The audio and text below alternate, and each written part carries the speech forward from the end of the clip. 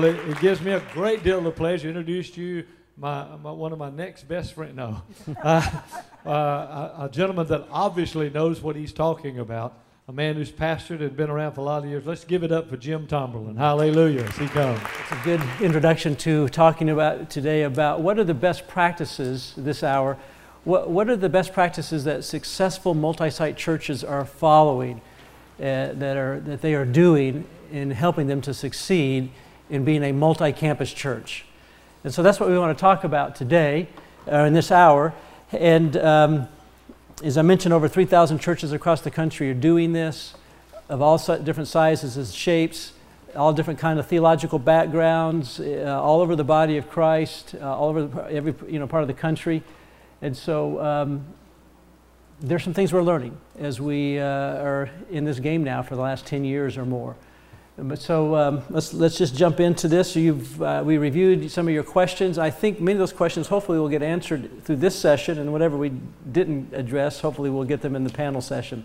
Now, what's the first thing that our successful multi-site churches do, and really any successful church does, is that first of all, they cast a compelling vision. They cast compelling vision, and there's several components to a compelling vision. It's clear, it's unified, it's outreach focused, it's community focused, it has multiple locations in its view. Let me just pause here for a second. I believe that every local church has a unique purpose and reason for existing in the community it's in. And one of the first things you need to do, whether you go multi-site or not, if you haven't figured out what that unique reason why you exist as a church, that's your first assignment going out of here.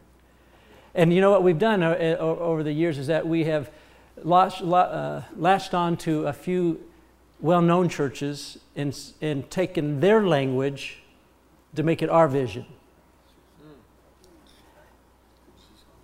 And that was great, and if that's language that works for a church in Chicago or Atlanta or California, but you don't live in those places. What is God uniquely calling you to be as a church? One of the best books to read right now on this topic is a book by my good friend Will Mancini. It was voted the best book of the year last year, Christian book. It's called Church Unique. And it's all about helping local churches think through what is our unique mission in this community. That's your first assignment. It's not to copy somebody else's mission statement and make it yours. It's to hear from God. Amen.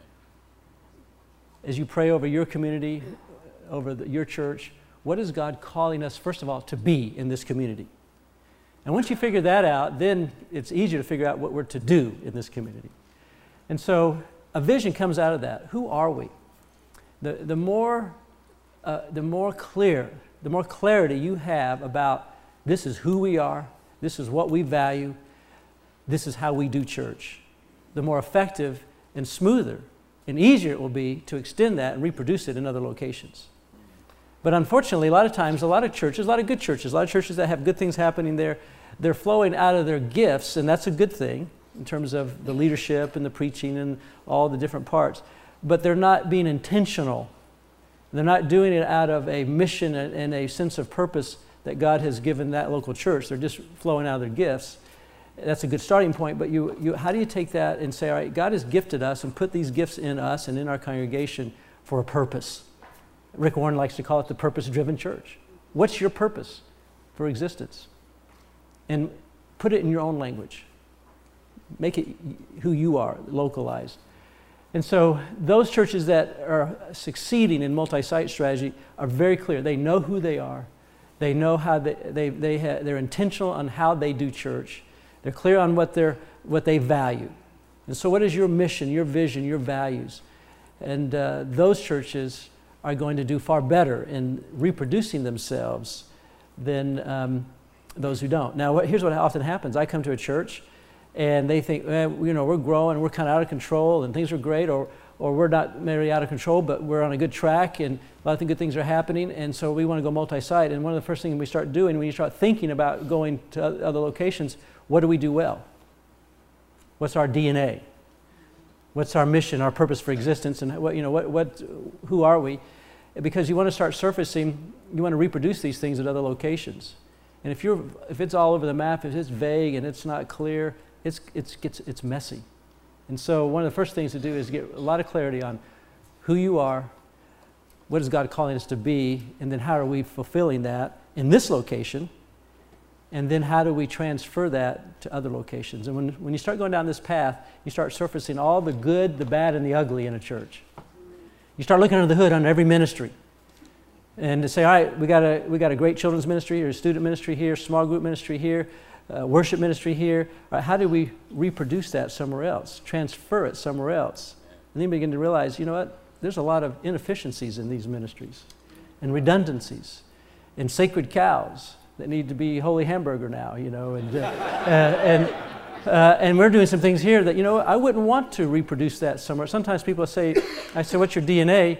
And you know, we want to transfer your DNA to other locations, and they'll say, well, what if we don't like our DNA?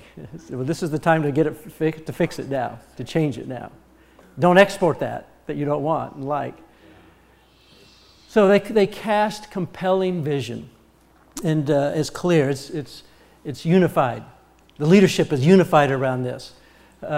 It's outreach focused, it's outreach oriented. It's all about that. We've done surveys. We've done 2 surveys of multi-site churches. I work with Leadership Network, and we've done a survey of 1,000 churches and 1,500 churches that were multi-site in 2005, 2007. What was your reason for going multi-site? And initially, as I mentioned earlier, it was the early stages, well, we were out of room, we were out of space. The local government wouldn't let us, you know, build or whatever. That wasn't the reason. The overwhelming reasons the main reason that churches went multi-site was we wanted to reach more people. We wanted to reach more people. And we became convinced this is the most effective way and cost-effective way to do that. Now, the community focused. When you start thinking multi-site, and I had this experience when I started down this path in the 90s in Colorado Springs, when I was a pastor of one location, my world kind of revolved around that location and those 4 walls. My church was the center of the universe, and I was the center of that universe. Yeah. That's where most of us pastors are.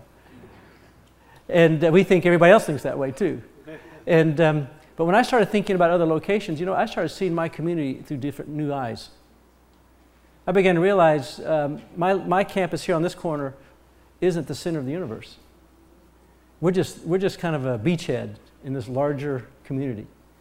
And I began to see my community through eyes of other people who didn't necessarily attend my church, who didn't attend my church and may never attend my church in that location. And I started seeing it through their eyes of where they lived. And I began to see, you know, every facility, every school, theater, commercial building, and the community all of a sudden becomes a potential place for us to do church. And then and that community is going to be a little different than where my one church community is now. So you just start seeing the world through a different lens. And I think, I like the way John Wesley said it years ago, the world is my parish. When the Bible talks about the church, when it's not talking about it theologically in the New Testament, it's always talking about it geographically. The church of Jerusalem, the church of Corinth, the 7 churches of Revelation, the 7 letters to the 7 churches were all cities or islands. I believe when God looks on the earth, he sees city churches, one church. I talked about 375, 400 churches in Lake County. When God looks on Lake County in Chicagoland, we say this a lot to our church leaders among ourselves there. When he looks upon Lake County, he doesn't see 400 churches, he sees one church that meets in 400 locations. Some of them are healthy and strong and vibrant and on track. Others are struggling and weak, but one church. And in the New Testament, the church is always a city church. And I think God talks about cities. You know, the Bible began in a garden and it ends in a city. And think about your city, your region, your county. You have a reach, and every church that goes multi-site figures out what's our reach. For most of them, it's their city, their county, their community. There's a few like a North Point, Andy Stanley, or Seacoast. Seacoast, I said, if you got the name Seacoast, you can only be on the Seacoast, right?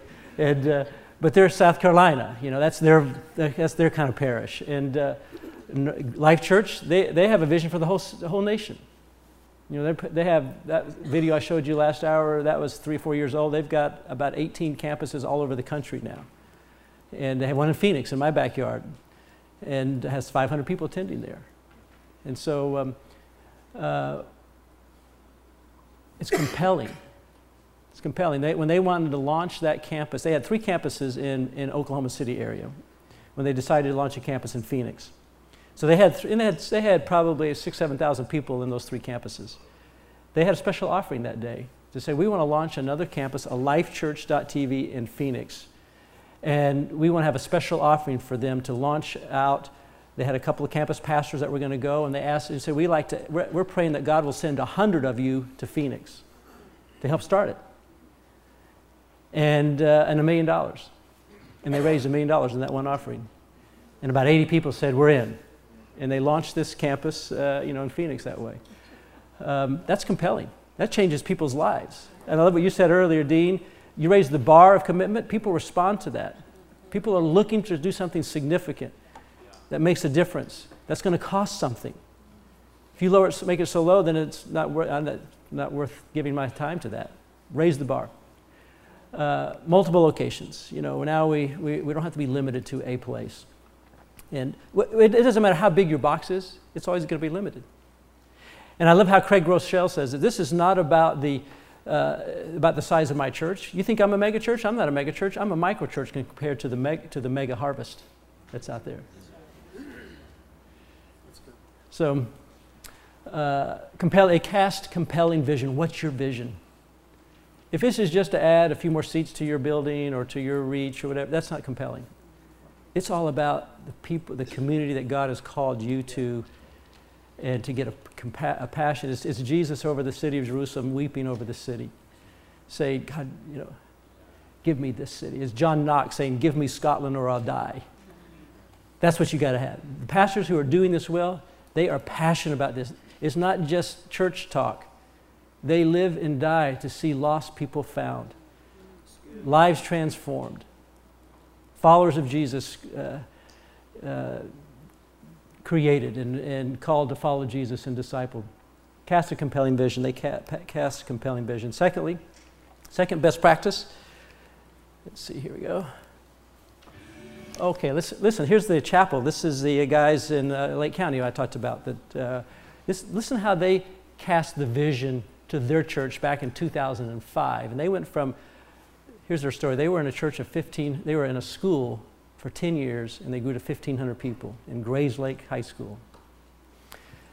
Someone gave them 70 acres of land, and they built this fast, tilt-up, 1,000-seat multi-purpose building, and they moved in it from the school one weekend, 1,500. The first weekend in their new building, 3,000 people in 1 week.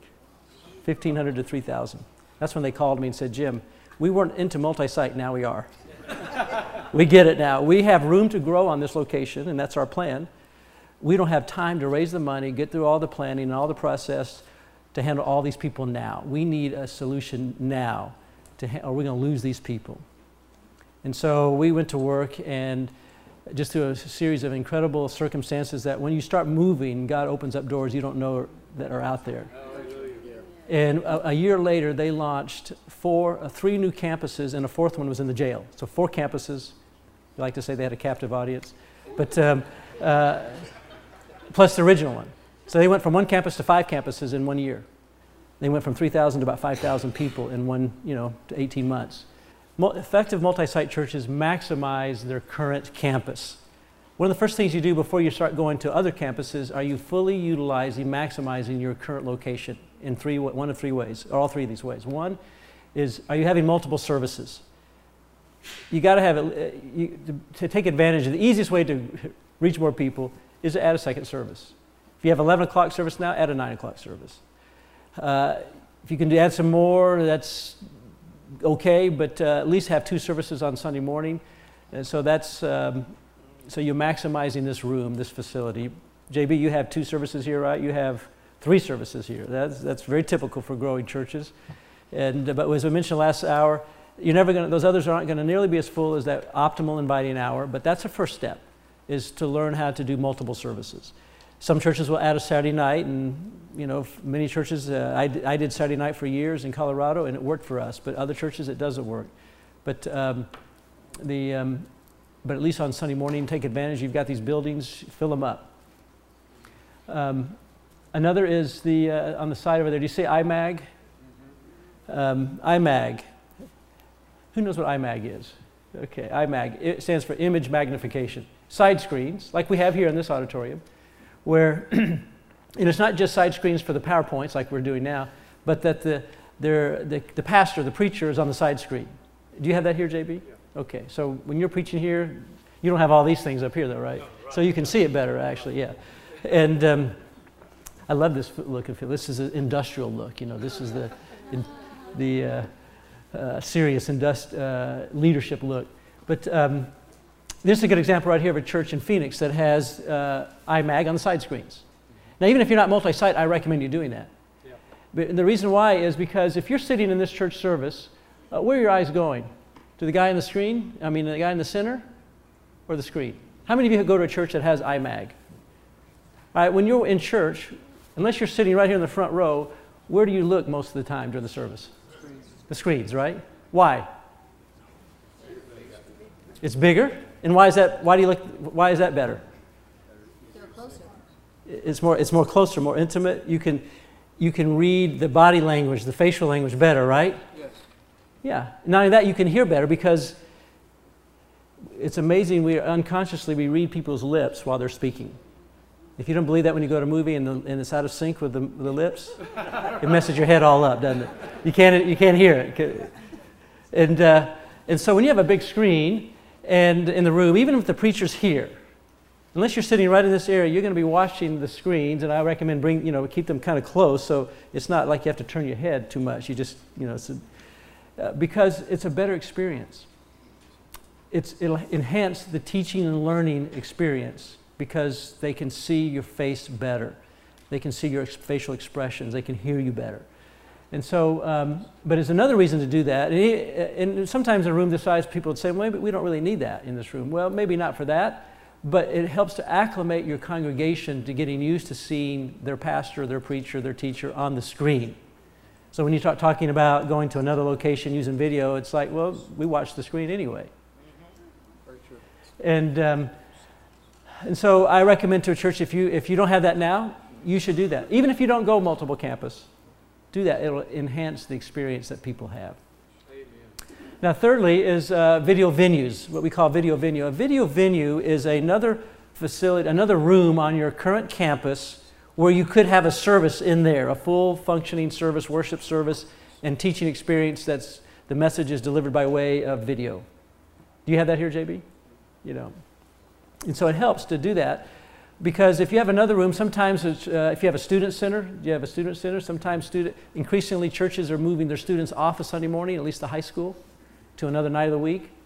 And all of a sudden that creates a room that you could have another room that's got 200 or 300 seat capacity. And you put a live band in there, you put a leader in there, and you can have a simultaneous service, just across down the hall or around the other side of the campus here, right? That's a great tool to get to have. It gives you more seats, first of all, at the optimal inviting hour, and it also becomes an incubator to raise up future campus pastors, for future worship leaders, and when you get ready to launch a group out to go to another location, they can incubate in there for a few weeks or a couple months, getting ready to leave, where they're learning how to be a community, a congregation, still under the support of this location as they get ready to launch out.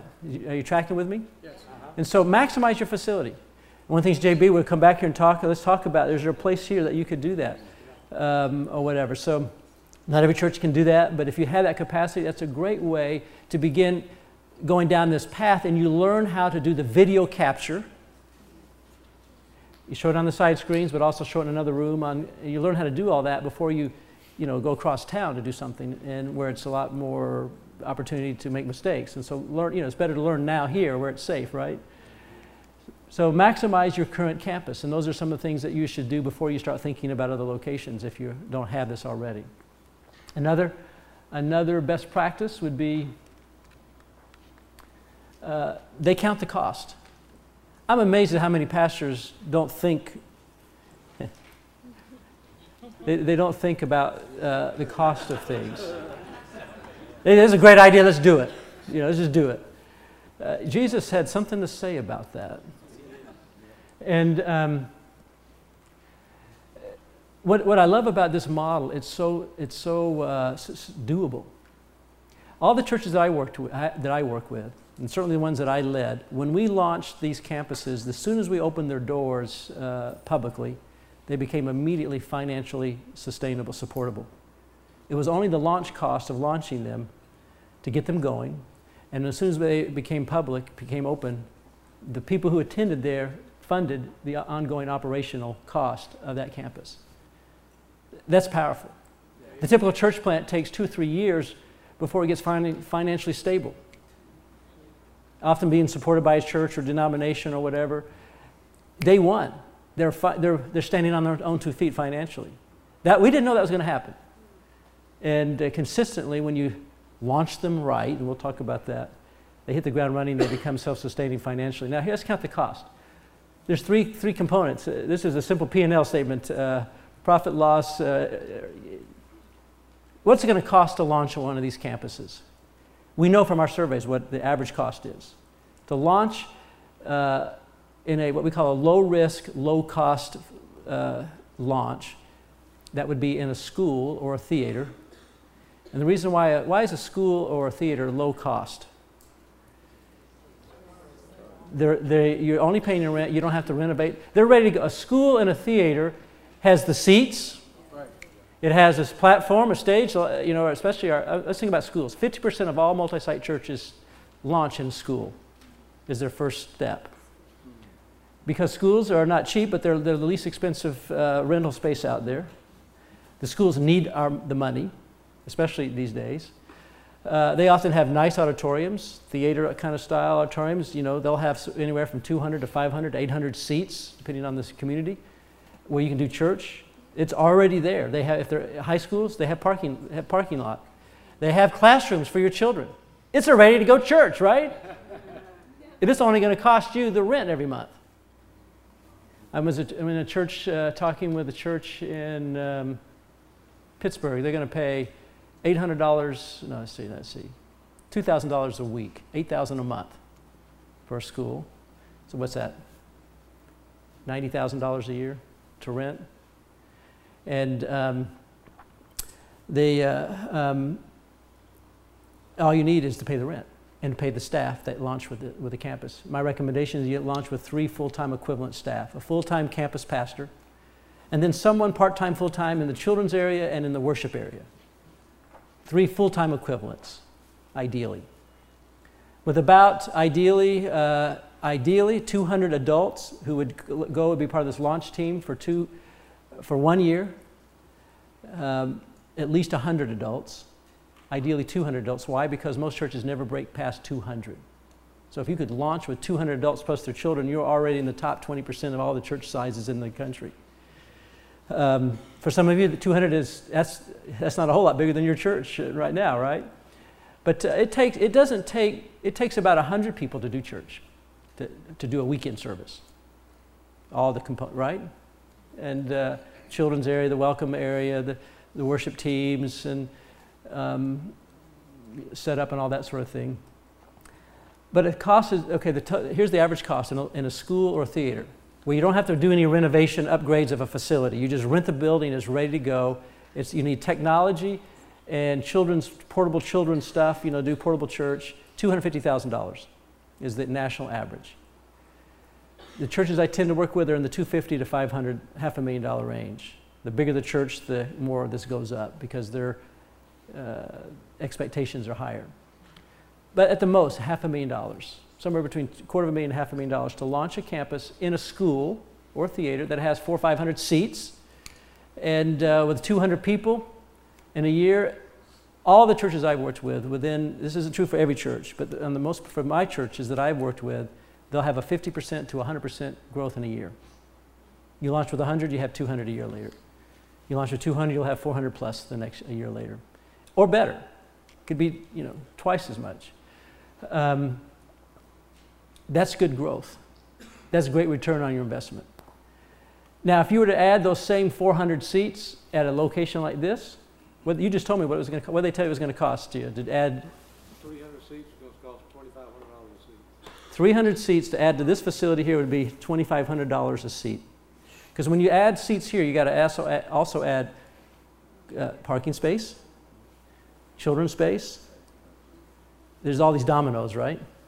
And the bigger you are in a space, the more those expenses go up because it's getting more, the premium is getting higher on getting just the land for all that. Is because you're proving yourself to be a very lucrative landowner in this corner. Average cost per seat to go to school or theater is $25 a seat. $25, $2,500. Maybe crazy, but ain't stupid, right? And you can be up in a year. One of the questions was, how long does this take? Usually it's about 12 to 15 months when a church calls me. We could have our first campus up and running. Within a year, within 2 years, you could have 400, 500 people attending at another location for $250,000 versus adding 500 seats here for 25. Well, let's see, that'd be, how much millions would that be? 750,000. Yeah. Be a lot more than that. 300 seats times $2,500, or that's 750, right? Nearly $1 million. This is why church leaders across the country are embracing this model. If you're motivated to reach more people and serve more people in your community, this is more effective than think everybody in your broader community is going to come to one location. If you want to take the good news of your church and the good news of the gospel to other places, and not expect everybody to come here, because it doesn't matter how big you build the box, they're not all going to come here, because here's another compelling fact. The vast majority well, let me ask you this. How many of you live within 15-minute drive of your church? Just raise your hands. Raise them up high. Let's just see that. How many is that around the room? What would you guess? 50% at least? Yeah.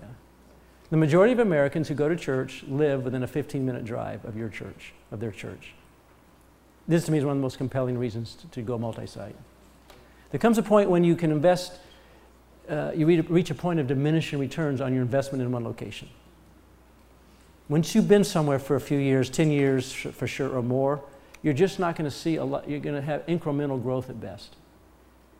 But if you were to take the money and go 15 minutes, 20 minutes down the road and launch another campus, you could have exponential growth in a real quick period of time. Classic example of this. At Willow Creek in Chicago, we launched 3 campuses in the 3 years we were building adding 3,000 seats to our one location we've been for 25 years. We went from 4,500 to 7,200 seats in South Barrington, our original campus. And meanwhile, we launched these other 3 campuses. Each one of those campuses we launched with 300 adults, and within a year, we had grown to 1,000 people in those locations. That's 300% growth, right, Dean? 300 to 1,000 in 1 year? 300% growth at each one of those locations. And now all of those are in the 1,500 to 2,500 range now. At our original campus, where we've been for 25 years and we just added 3,000 more seats, our first year was a 15% bump, and then flat after that at the original campus. Why? Because growth and innovation always occurs at the fringes. And we've been in this place for 25 years, plowing good ministry principles and teaching and serving that community for 25 years. We just weren't going to get a lot more return on major investment there. But when we took our investment of our time and money to other places around Chicagoland beyond the 15 minutes, around the 15 to 30 minutes, tremendous return. And we did it really quick. We launched 3 of those in the time it took to build, in 2 years. It took about 4 years to build the new building. And so we did it, faster as well as cheaper. Now, startup costs to $250,000 to $500,000 in a low cost, low risk. Your operational cost, it's whatever you launch with, 3 staff people, and rent. That's about it. That's pretty low cost. And then the income is based on every church. You can quickly figure out what is the average giving per adult in your church. And for example, here's how you figure this out. What was your weekend attendance? Don't answer this, just mentally think. Write it down on a piece of paper. What was your adult attendance last week in your church? Just write that down on your piece of paper, those of you know that. Tell us what yours was. We won't go any further than that, but what was yours? Adult attendance here at JB last Sunday. Do you know? 500, 600? No, about, 850. Adults, just adults. All right, so 850. 850 adults, and then what the offering, whatever the offering was, divide that offering by your number, 850 into your offering. And that'll tell you how much your adults are averaging giving per Sunday, okay? Multiply that times 52 weeks. That will tell you how much your adults are giving annually as an average. Are you tracking with me? Yes. That tells you, and then, if they're married, then double that number, household. Nationwide, the average giving on the low end of adults is $1,000 a year. High end is $1,500 a year per adult. $3,000 for a household. Are you tracking? You're probably you're in that range somewhere, which $1,000 to $1,500 is how much your church, the adults in your church are giving. Now, if you have 100 people you launch a campus with, and let's say they're giving $1,000 a year average, that'd be on the low end. How much income do you have that you know you're going to have in the next 12 months at the end of the year? 100 times $1,000, what? $100,000, right? That's your income that you can pretty much bank on. That's what's going to be given at that location by your core that you sent out. Is that enough to rent a school and pay for 1 or 2 or 3 staff members? Depending, This is how you measure it. Okay, we're counting the cost. This is what it's going to cost us. This is how much revenue we know we're going to bring in from our core. Now, here's what we've also discovered. Those who go and launch another campus, who come out of your, you send out, their giving tends to go up at that location. Does that surprise you? Why does that happen? They have skin in the game, don't they? You can come to a big church like this. A lot of people that come to big churches say, you know what, this is a great church. They're never going to miss me if I don't show up, if I don't give a dollar or give any money to the plate. They could do this with or without me. But when you're that part of that core, and if they don't show up, church doesn't happen. If I don't give my financial support, it ain't going to happen. That's called ownership. It's called skin in the game. And their giving tends to go up because they believe in this and they're involved. If you want to raise the giving in your church, just get people involved. The people who serve in your church are the ones who give the most regularly and sacrificially. Everybody else just tips, they tithe. And so you start another campus and you need, it's all hands on deck. We need all 100 of you to make this happen. Their giving goes up. And they show up every week. Because if they don't, it ain't going to happen. This is one of the great things about mobilizing volunteers. And so then your income is that. So then you plan your budget on that. Now that's just the people that you send out. Hopefully you're going to reach some people too, right? And so that'll bump up some more. So the more people you send out, the quicker that campus is going to get self-sustaining financially, right? And this is why I like to say 200 adults, because that seems to be the breaking point of going beyond survival into success, succeeding as a church. Now some will say, well, Jim, boy, we don't need 1,500 people here. If we send 200 people out, that's what, 10%, 20% of our people. Well, I don't know if we can handle that. Let me ask you this. Can you handle that? Can a church of 800 go from, 1,200 go to 1,000 versus a church of 1,000 versus a church of 100 or 200? Who's stronger? Yeah, the 1,000. And well, you were sending out 200 people. I don't know if we can handle that. You can handle that. But 100 more people over there versus 100 to 200, that'd make a big difference. And they're not only surviving, but also succeeding. You can handle. I remember when we launched out 300 people from Willow Creek. We're a church of 20,000 people, and over 3 years we launched 1,000 people out in 3 different campuses.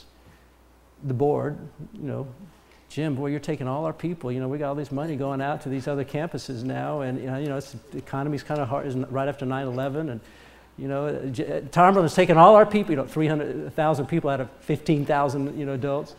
They were worried about that. I said, you guys can handle this. You can handle this.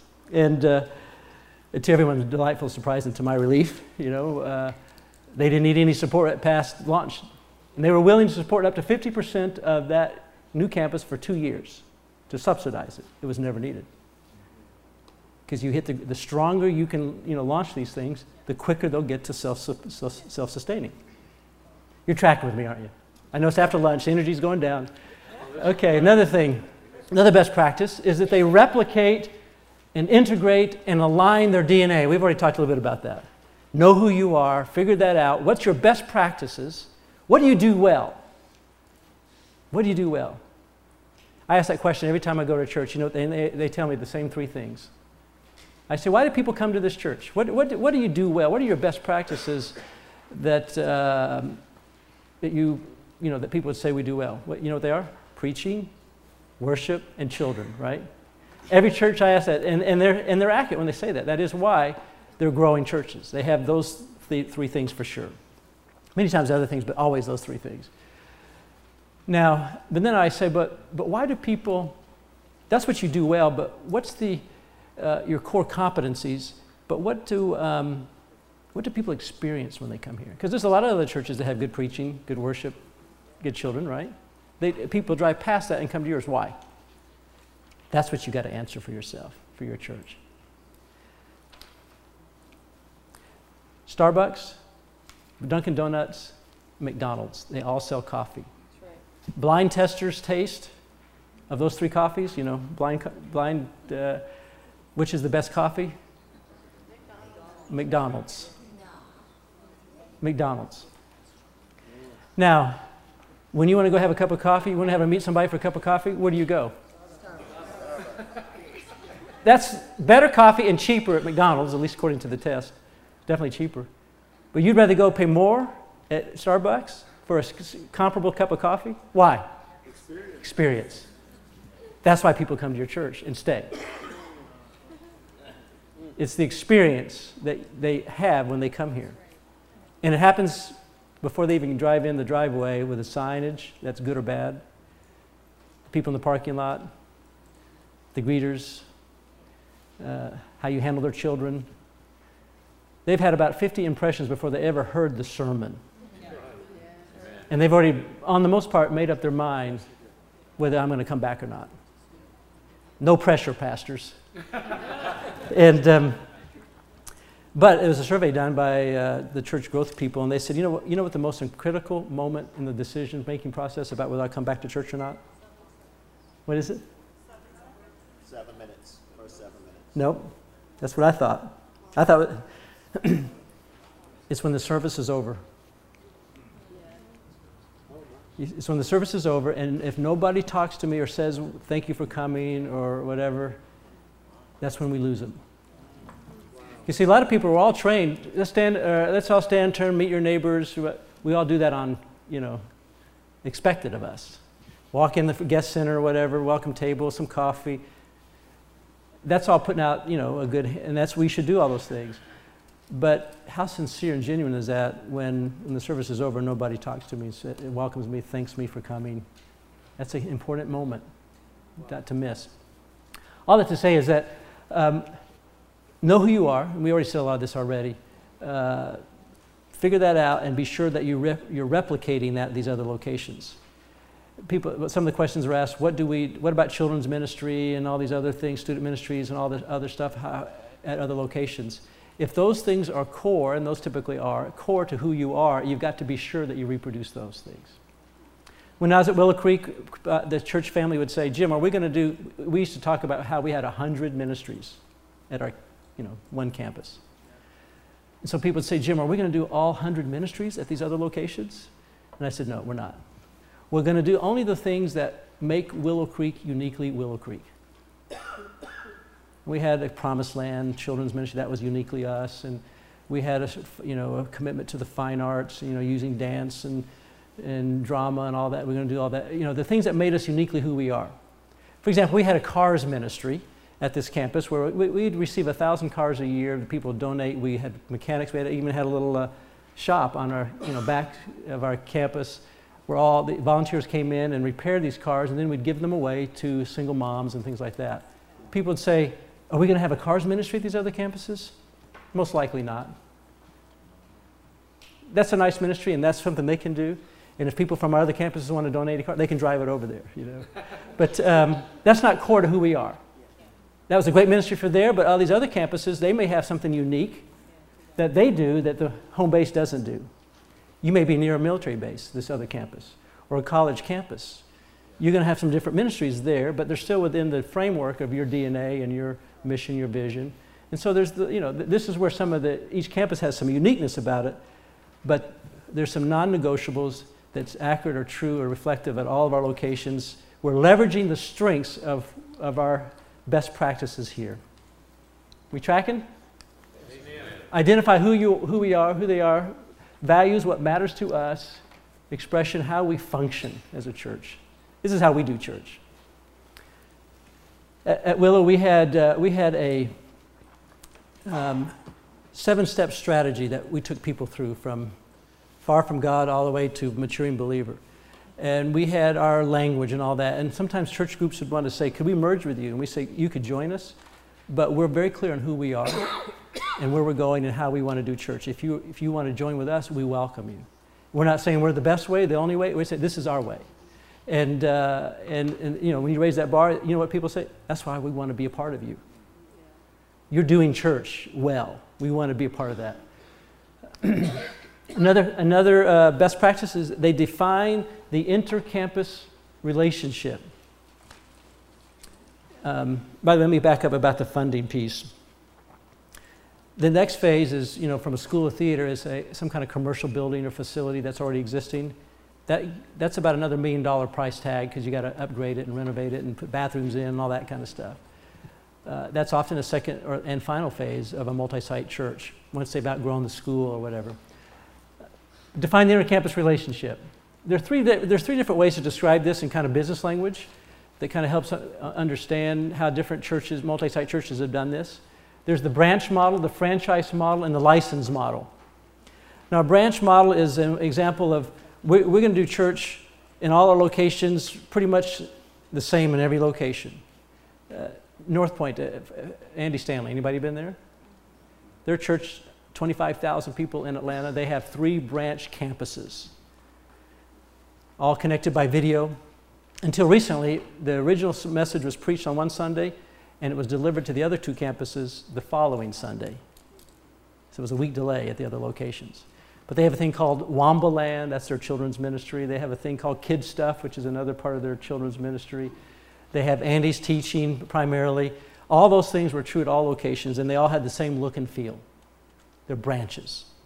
You go to any one of those branches, and each one now, there's just 3 campuses, 25,000 people total between the 3. You go to any one of those, and you get North Point Church. That's a branch. On the other end of the spectrum, what I call a license, that's a church that gives licensed people the permission to use their video. And North Point, Andy Stanley's church, does that. They've got about 25 strategic partners, they call them, around the country who pay to get the videotape from Andy. They pay 2% of the offering every week to get his video sermon. And there's a contract they have, and they have to agree to some things together. They support them, they help them. They're like associates, but they're independent churches who pay to have Andy's tape. They're licensed, they pay a license fee, and they deliver it to them and help them get it set up and all that. And there's a collegial relationship. And then in the middle is a franchise, which is, franchises typically are a business, but that's locally owned, but subscribes to some non-negotiables. Like, for example, McDonald's is a business, a franchise. And but every city has the local owners who own those McDonald's, but they agree to be McDonald's. And there's certain standards and non-negotiables that they get the McDonald's name and brand, and they have to comply with that, or they're not a McDonald's, right? And so some churches do it that way, where there's some things that we all agree on, and then there's more freedom locally. But even McDonald's, there's some differences. If you go to McDonald's any McDonald's in the world, you get a Big Mac, Coke, and fries, right?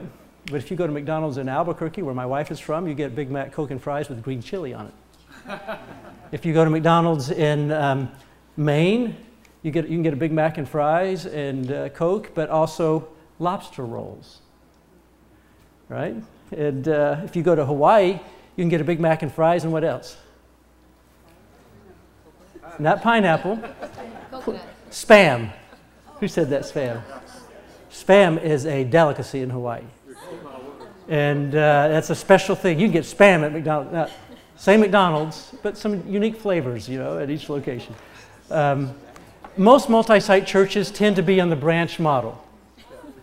They tend to be the branch model, or like a McDonald's where they're under one central leadership team and some central support and all that. Starbucks is more like a branch. They're not independently owned. Starbucks owns all the Starbucks stores. Is that right, Dean? I mean, they hire managers and all that, but they're owned by Starbucks. That's more like a branch. Thousands of them all over the world, but most multi-site churches are that. And some would say, well, what if we want to do something different? Well, the whole concept of a multi-site church is let's leverage the strengths of our church. And the communication teaching is huge. I was telling the team here at lunchtime, for whatever reason the Holy Spirit is determined, we have a small distribution of gifted teachers in our nation. Preachers, teachers. Now, we have a lot of well-known ones, but there's still a small percentage of all the churches out there. 350,000 churches. There's 1,500 mega churches. But according to John Vaughn, every 3 days another one emerges. Now, 2,000 or more people on a weekend. That's still a small percentage. In our culture, we have a high bar on communication. We have Hollywood, we have the news media. These are incredibly gifted communicators, and most of us as pastors are good shepherds, not great preachers. And it's hard to compete against that environment, isn't it? And so there are individuals who have gifted teaching gifts, and this is leveraging those gifts. Now I tell pastors, if you have a church of 200 or more, over 200, you have a teaching gift. You have an ability to communicate. You may have a leadership gift. You won't get much more than that if you don't have a leadership gift. But if you have that teaching gift and a leadership gift, you're going to be you're going to be beyond 200. If someone starts a church with a handful of people and they break through, if they have a teaching and leadership gift, they're going to break through 200 within 2 years or less. Most don't do that. 80% of all the churches in the country are under 200. Teaching gift, leadership gift. There are more people with leadership gifts but don't have the communication gift within the body of Christ. Right? Is this making sense? Is this tracking with your experience? Is leveraging those teaching gifts. Why would you keep an Andy Stanley or contained to a box of 500 people or 1,000 seats or 2,000 seats or 10,000 seats when he has far more capacity than that? Right? And someone said, would the Apostle Paul have gone video? Absolutely. I'll become all things for all men to reach some, right? In the first century, the technology was handwritten manuscripts. He wrote his sermons to be read in the churches. We call those sermons today the New Testament. The same sermon read over and over in all these house churches. One church of Corinth, many congregations. Same sermon. Fast forward up to the Dark Ages, the Middle Ages. How do you teach illiterate people the Bible who can't read and write? The latest technology was to take stained glass and put a picture of colored glass in the windows of the churches, which didn't have windows before. That was the new technology, windows, just open space. And we can teach the stories of the Bible with pictures. Fast forward up to the 1500s, the Reformation. The Reformation spread across Europe because you had gifted teachers, John Calvin, Martin Luther, Zwingli, who were gifted, prolific sermonators, and they printed their sermons and distributed them all over the continent. And the Reformation, spread like that, using the technology of the day, the printing press. Coming to the 20th century, we had television. You had Billy Graham, who was this, effective evangelist, who decided to record his crusades on film. Why? To make Billy Graham a great name? Some people have probably thought that in his prime time. You know, this is all about Billy Graham. No, we all know Billy Graham enough to know his heart and his... He was a man who was a gifted evangelist. He could almost say anything in that anointing of evangelism. People would respond and be saved just by a simple message. He recognized he had that gift. It wasn't about Billy. It was about the gift that God put in him. And how do I maximize and leverage it? Let's put it on film and show it in places that people who would never come to a crusade. How many people were saved in a hotel room watching a Billy Graham crusade? Or in a bar? Or in a jail? Or at home? Why? Because he used the technology of the day. Then we come to the internet, and it can be used for great evil, and all these things can be used for great evil or good. It's who's using it and why they're using it. So we have the internet, we have all this technology today, and so all through history,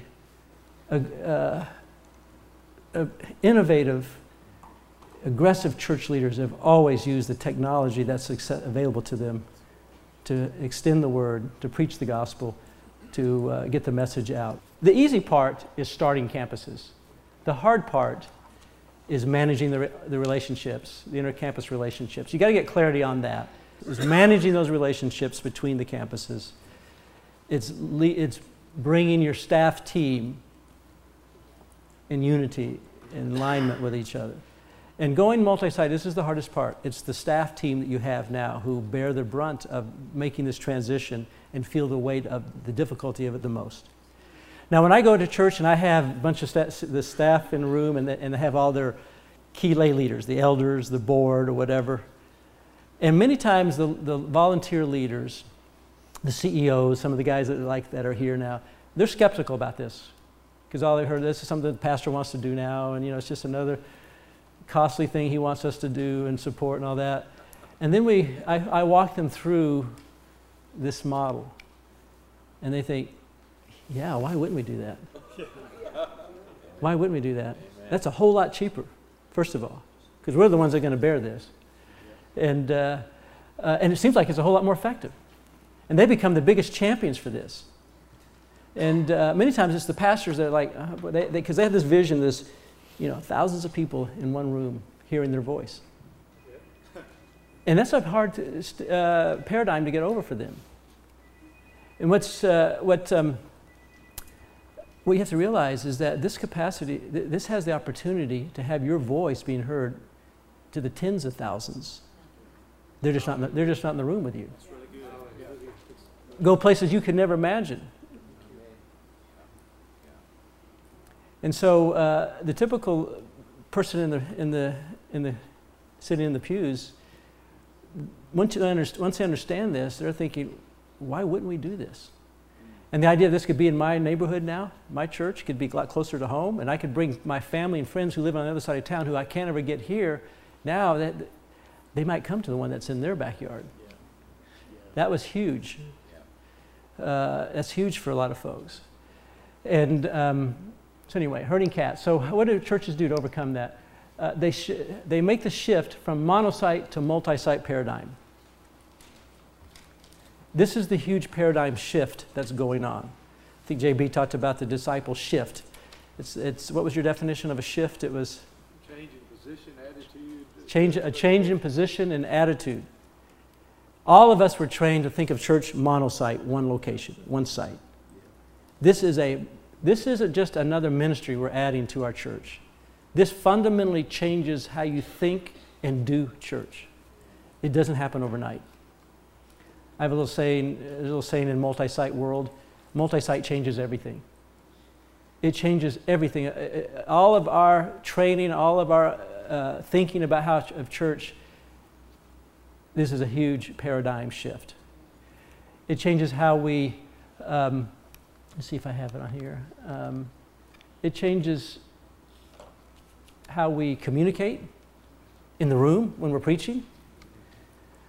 It changes how we communicate through our website, through the bulletins, all this stuff, right, Wayne? Wayne is Mark's executive director over here.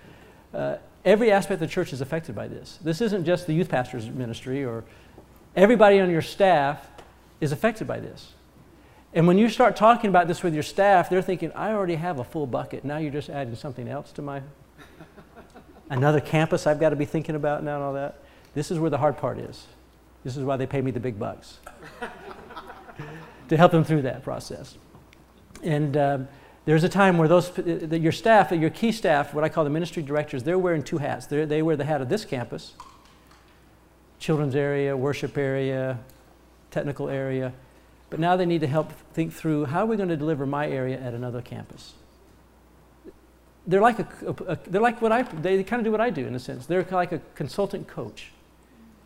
They're not the ones that can ultimately do it out there, but they're the best ones who have the DNA of those ministry areas, right?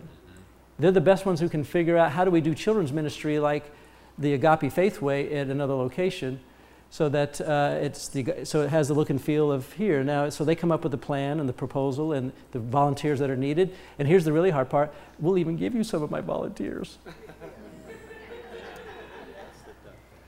Now, here's what we discovered at Willow Creek when we had Promised Land, which was a big concern. You know, Jim's going to take all of our best volunteers to this other campus, you know. In our first campus, when we launched it with 300 people, and the first day we had 500 people on the grand opening. You know, a few months later, we studied, okay, of our Promised Land, our children's area, 25% of them had been serving in Promised Land up at the home base, you know, before they launched this campus. But 75% had never served before in Promised Land. That's a pretty good gain, don't you think? Yes. And you know what happens? Within a year, the original campus replaced those people. Yeah.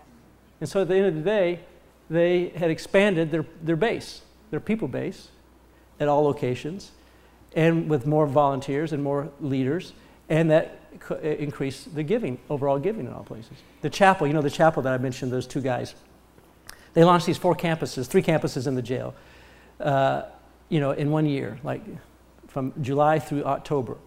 At the end of that year, that was in 2006, they asked, there are 3,000 people they had in their one campus, they asked, we want a third of you to go to one of these other campuses. And we'd like to, and we're inviting everybody in the church to pray about which campus you're going to be a part of, including this one, because we're going to send out a third of you. That's great vision casting. That involves everybody, not just the people over in this who live over here. And at the end of the day, 800 people went, almost a third. Can you imagine a third of your people leaving to go start, you know, launch 3 other campuses?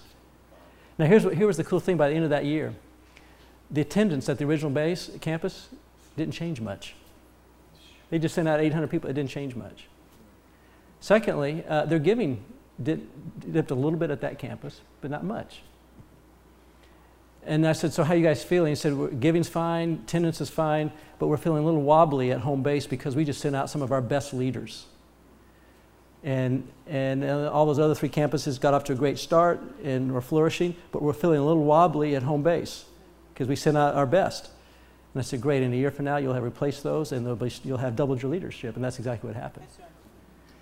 So that's what to me is about being a multiplying church, a reproducing church. Now, but that's a paradigm shift. It's a paradigm shift. How we communicate. If you have a Saturday night service, you got to take the word tonight out of your vocabulary in your preaching. That's a hard habit to break. Welcome to church tonight. Open your Bibles tonight. That doesn't sound right on Sunday morning at another location. Why is he saying tonight? You know, and you recognize someone who just sang a solo in church. That person's not singing at that other place in the sermon. You know. By the way, all these campuses have live worship at all those places. It's the teaching that's delivered.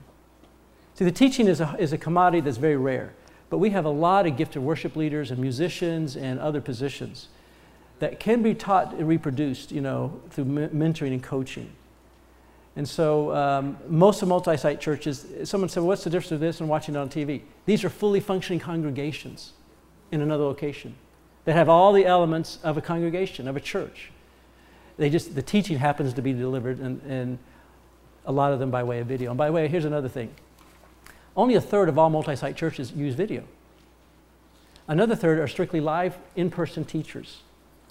And then another third are a hybrid of the both.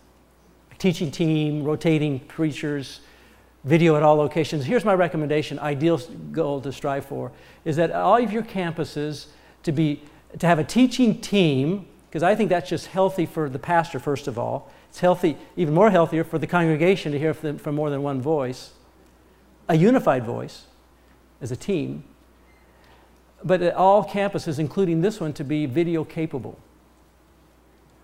And so that at any one church, you could, any one campus, you can be live or you can be video. That's the ideal scenario, I think. And so it changes how you think about how you communicate. Another, it changes how you, your staffing, how you organize your staff. You've got your staff organization will go from kind of a top-down, hierarchical, many layers. The bigger you are, that becomes very inefficient in time. When you start going to other campuses, you start flattening the organization. But now you have to create basically a matrix concept where you have campus pastors now. You have other locations that have a staff there or volunteer staff, but who those people report to? Do they report to that person there or do they report to someone back here? Those are all the kind of questions you have to work through. And there's a process with all that. Another part of the paradigm shift is allocating resources. Who gets what? Does the money that's given at those other locations, does it stay there or does it come back here? And if it comes back here, how do we redistribute it? How do we move forward together where we don't sow seeds of rebellion? You know, taxation without representation causes what, you know? And so there's all those kinds of issues. So it's a paradigm shift. It's a different way of thinking and doing church, right? It takes a little while to do that. Staffing, communication, resources. Here's another thing that multi-site churches do that are effective. That is, they have an intentional launch strategy. It takes 3 P's to launch a campus. It takes a pastor, a place, and a people. Someone said, someone wrote a note, what makes a great campus pastor? I wrote an article about that. By the way, I have a website. I have a monthly newsletter. It's about to go to a blog. If you'd like to get that, you can just pick up my card in the back or my brochure. You can subscribe to that, and you'll get kind of in my, my world, and I'll keep you into the multi-site church world. Lots of resources through that. But we did a survey of those multi-site churches. What was your biggest mistake? What was your biggest concern, first of all, going multi-site? Biggest concern by church leaders was, I'm not sure our people would accept video teaching. How many of you had that concern? Yeah, sure. We all have that concern. What was your biggest surprise? How quickly they did. How quickly they did. The reason why video teaching works, it's not about the medium, it's about the message. It's, I remember I was in a church in New Jersey. I go to churches all over the country, and they ask this question. They'll say, "Jim, okay, this works in Atlanta, it works in Chicago, it works in California, but we are," and you name the state. Well, this was New